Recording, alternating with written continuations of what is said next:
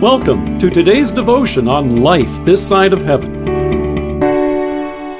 The Word of God from Colossians chapter 3, verses 9 to 10. Do not lie to each other, since you have taken off your old self with its practices and have put on the new self, which is being renewed in the knowledge of the image of its Creator. There are two well-known phrases that advertisers use to capture our attention when we're pushing our cart down the aisle at the grocery store. They both begin with the word new, but wow, are they ever different. One of those phrases is, new look, same taste. In this case, the only thing the manufacturers have changed is the wrapper. The new packaging may now have eye-catching colors, a flashy new logo, or bolder print. But the change is simply cosmetic. It means that, although they've changed the outside, nothing has changed on the inside. So, if the product wasn't good before, it still isn't.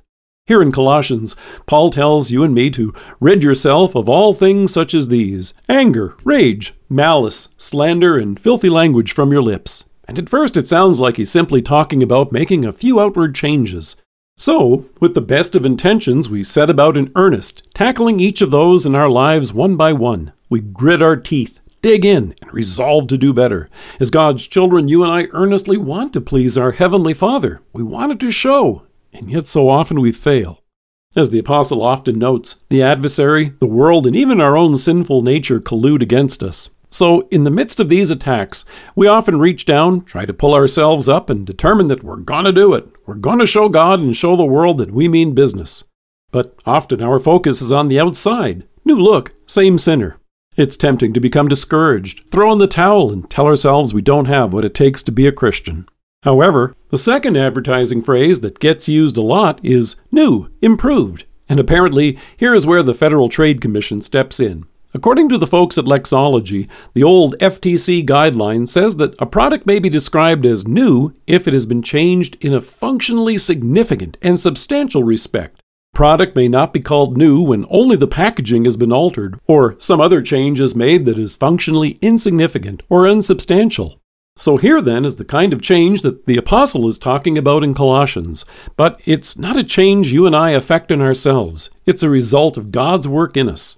In 2 Corinthians, Paul announces, "Therefore, if anyone is in Christ, he is a new creation. The old is gone, the new has come. All this is from God, who reconciled us to himself through Christ, and gave us the ministry of reconciliation, that God was reconciling the world to himself in Christ, not counting men's sins against them."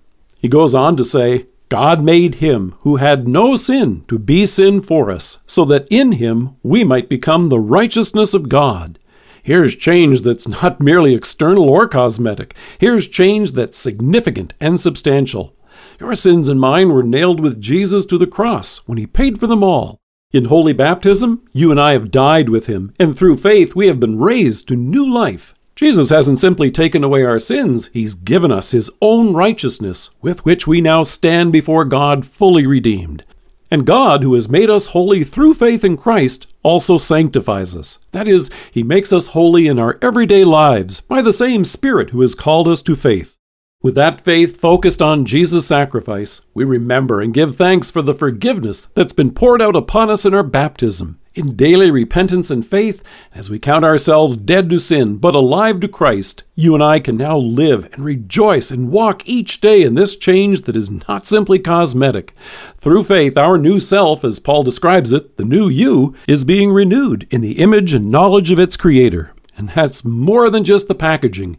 In Christ, we are new. Let us pray. Living Savior, thank you that I may live this day redeemed, relying on your mercy and rejoicing in your victory as your new creation. Amen. Thank you for joining us. If you are listening to us by podcast or on Alexa, we invite you to browse the resources that are available on our site at lifethissideofheaven.org. God bless you and have a great day.